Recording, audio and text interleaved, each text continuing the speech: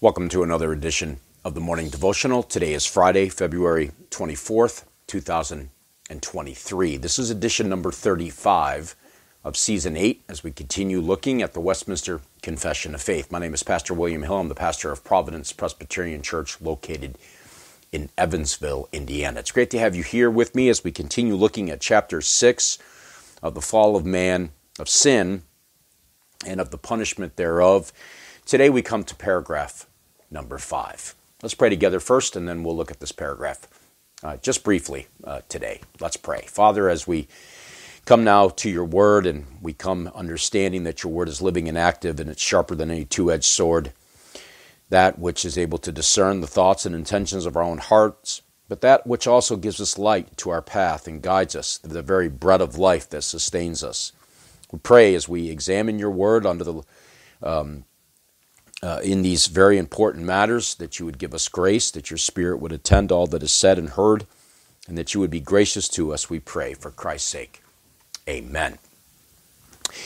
Well, in the previous edition, in the Thursday edition, we looked at the doctrine of original sin as articulated very briefly there in paragraph 4 of chapter 6, from this original corruption whereby we are utterly indisposed, disabled, and made opposite to all good, and wholly inclined to all evil, do proceed all actual transgressions. Now the question may come then, at this point, is what do we do with the regenerate?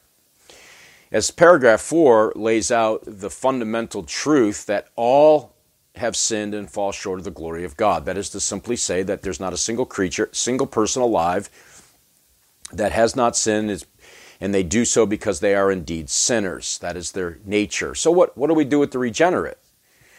Because we know that they have a new heart put in them, that they are brought from light, or from darkness into light. They are given a new set of eyes, a new set of ears. They hear things differently now. They see things differently. The Spirit works in such a way as to change their disposition of their life. Well, are they then, therefore, still sinners?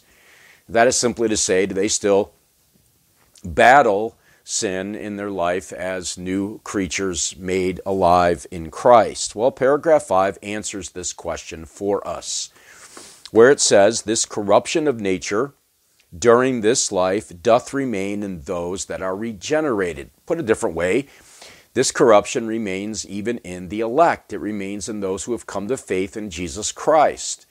That is to say that, as the confession will later teach us, there is an irreconcilable war that exists between the flesh and indeed the Spirit. This corruption, that original sin, that corruption of nature during this life does indeed remain in those that are regenerated. And so we look at Proverbs chapter 20 and verse 9. "Who can say, I've made my heart pure, I am clean from sin, from my sin?" Now there's no one like that. In order for us to say with any integrity that we're sinless people, merely because we've been born again by the blood of Christ through the work of the Spirit, would be to say that we're perfect. Which is to say, we have no need of God anymore. We have no need to live in dependence upon Him anymore. We don't need to cry out to Him for help. We don't even need to ask for forgiveness. For what would we be asking forgiveness for? We don't sin. But the Scripture is very, very clear on this point, that indeed we do sin. Even as believers, we fall short of the glory of God, and we are in desperate need of the gospel all the time. And so even the writer to the in Ecclesiastes teaches us this much. In Ecclesiastes chapter 7, there in verse 20 we read, "Surely there's not a righteous man on earth who does good and never sins." Now, clearly they're regenerate people. They've been bought by the blood of Christ. They've been cleansed.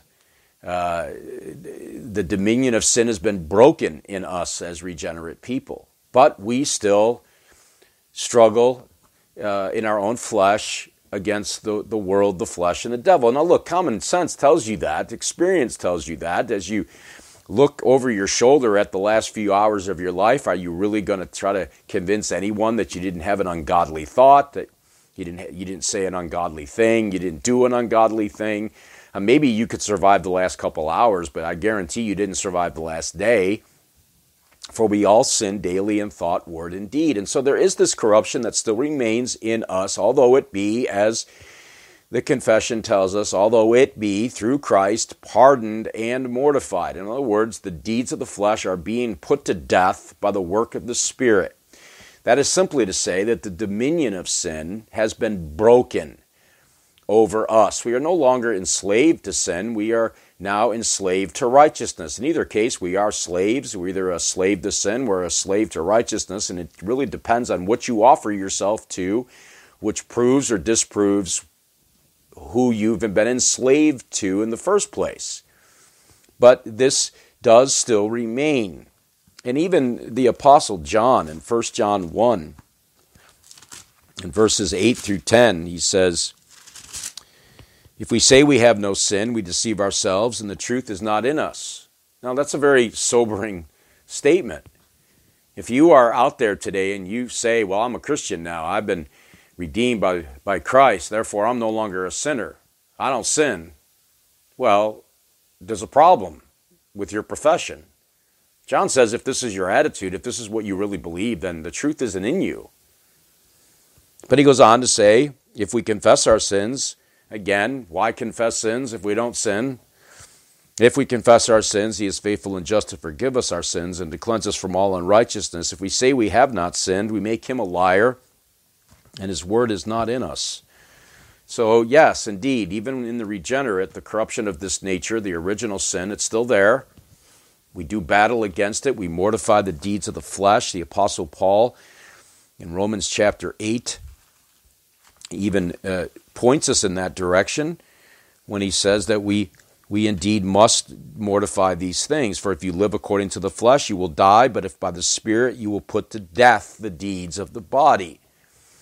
That is to say, we are going to daily mortify the sins in our life. Be busy killing sin, or it will kill you, said John Owen. And he's right. But even as Christians, we should be busy slaying the sin in our lives, that which affects us, and the battle we have against the world, the flesh, and the devil. And so though it be through Christ pardoned and mortified, that is to say, it's not held against us. There is no condemnation for those in Christ Jesus, even though it's true that this original corruption still remains. It doesn't mean that it's held against us and that we're condemned. No, indeed, we're not. It's been cleansed by the blood of Christ. We are no longer under the condemnation of God. And so while that is still true, both itself and all the motions thereof are truly and properly sin. So we still wrestle against the flesh as we live in this world. And Paul, in Galatians chapter 5, says as much there in verse 17.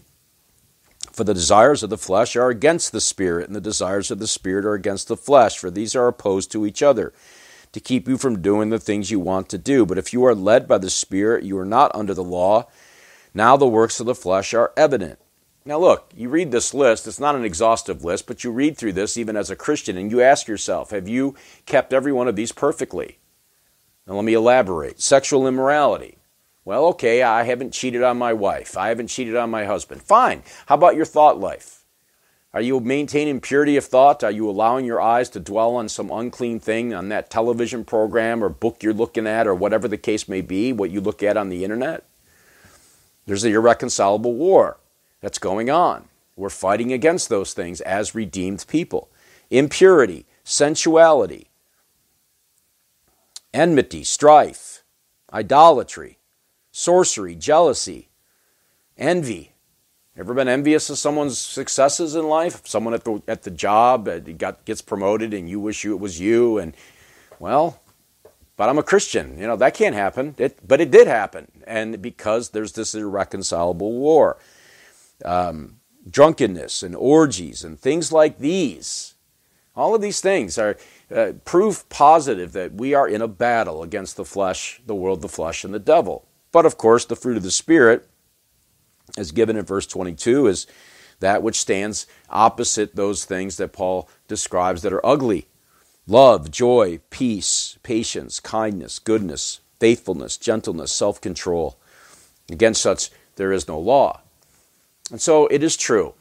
It's true. It's a fact of our existence as redeemed people that we will wage war against these things the rest of our days. It's not until glory, it's not until Christ brings us to where he is or he returns, in which these things will be perfected. It will be perfected in such a way that we will not do battle against these things any longer.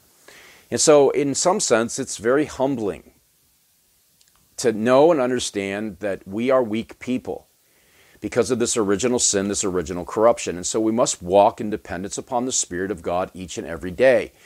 We must cry out to him for help as we get out of bed in the morning and our feet hit the floor.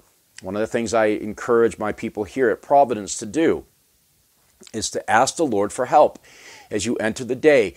Give me more of your Spirit that I might not sin against you. Grant to me by your Spirit the things that you command me, that I might be a willing servant in God's kingdom, that I might do battle against the world, the flesh, and the devil.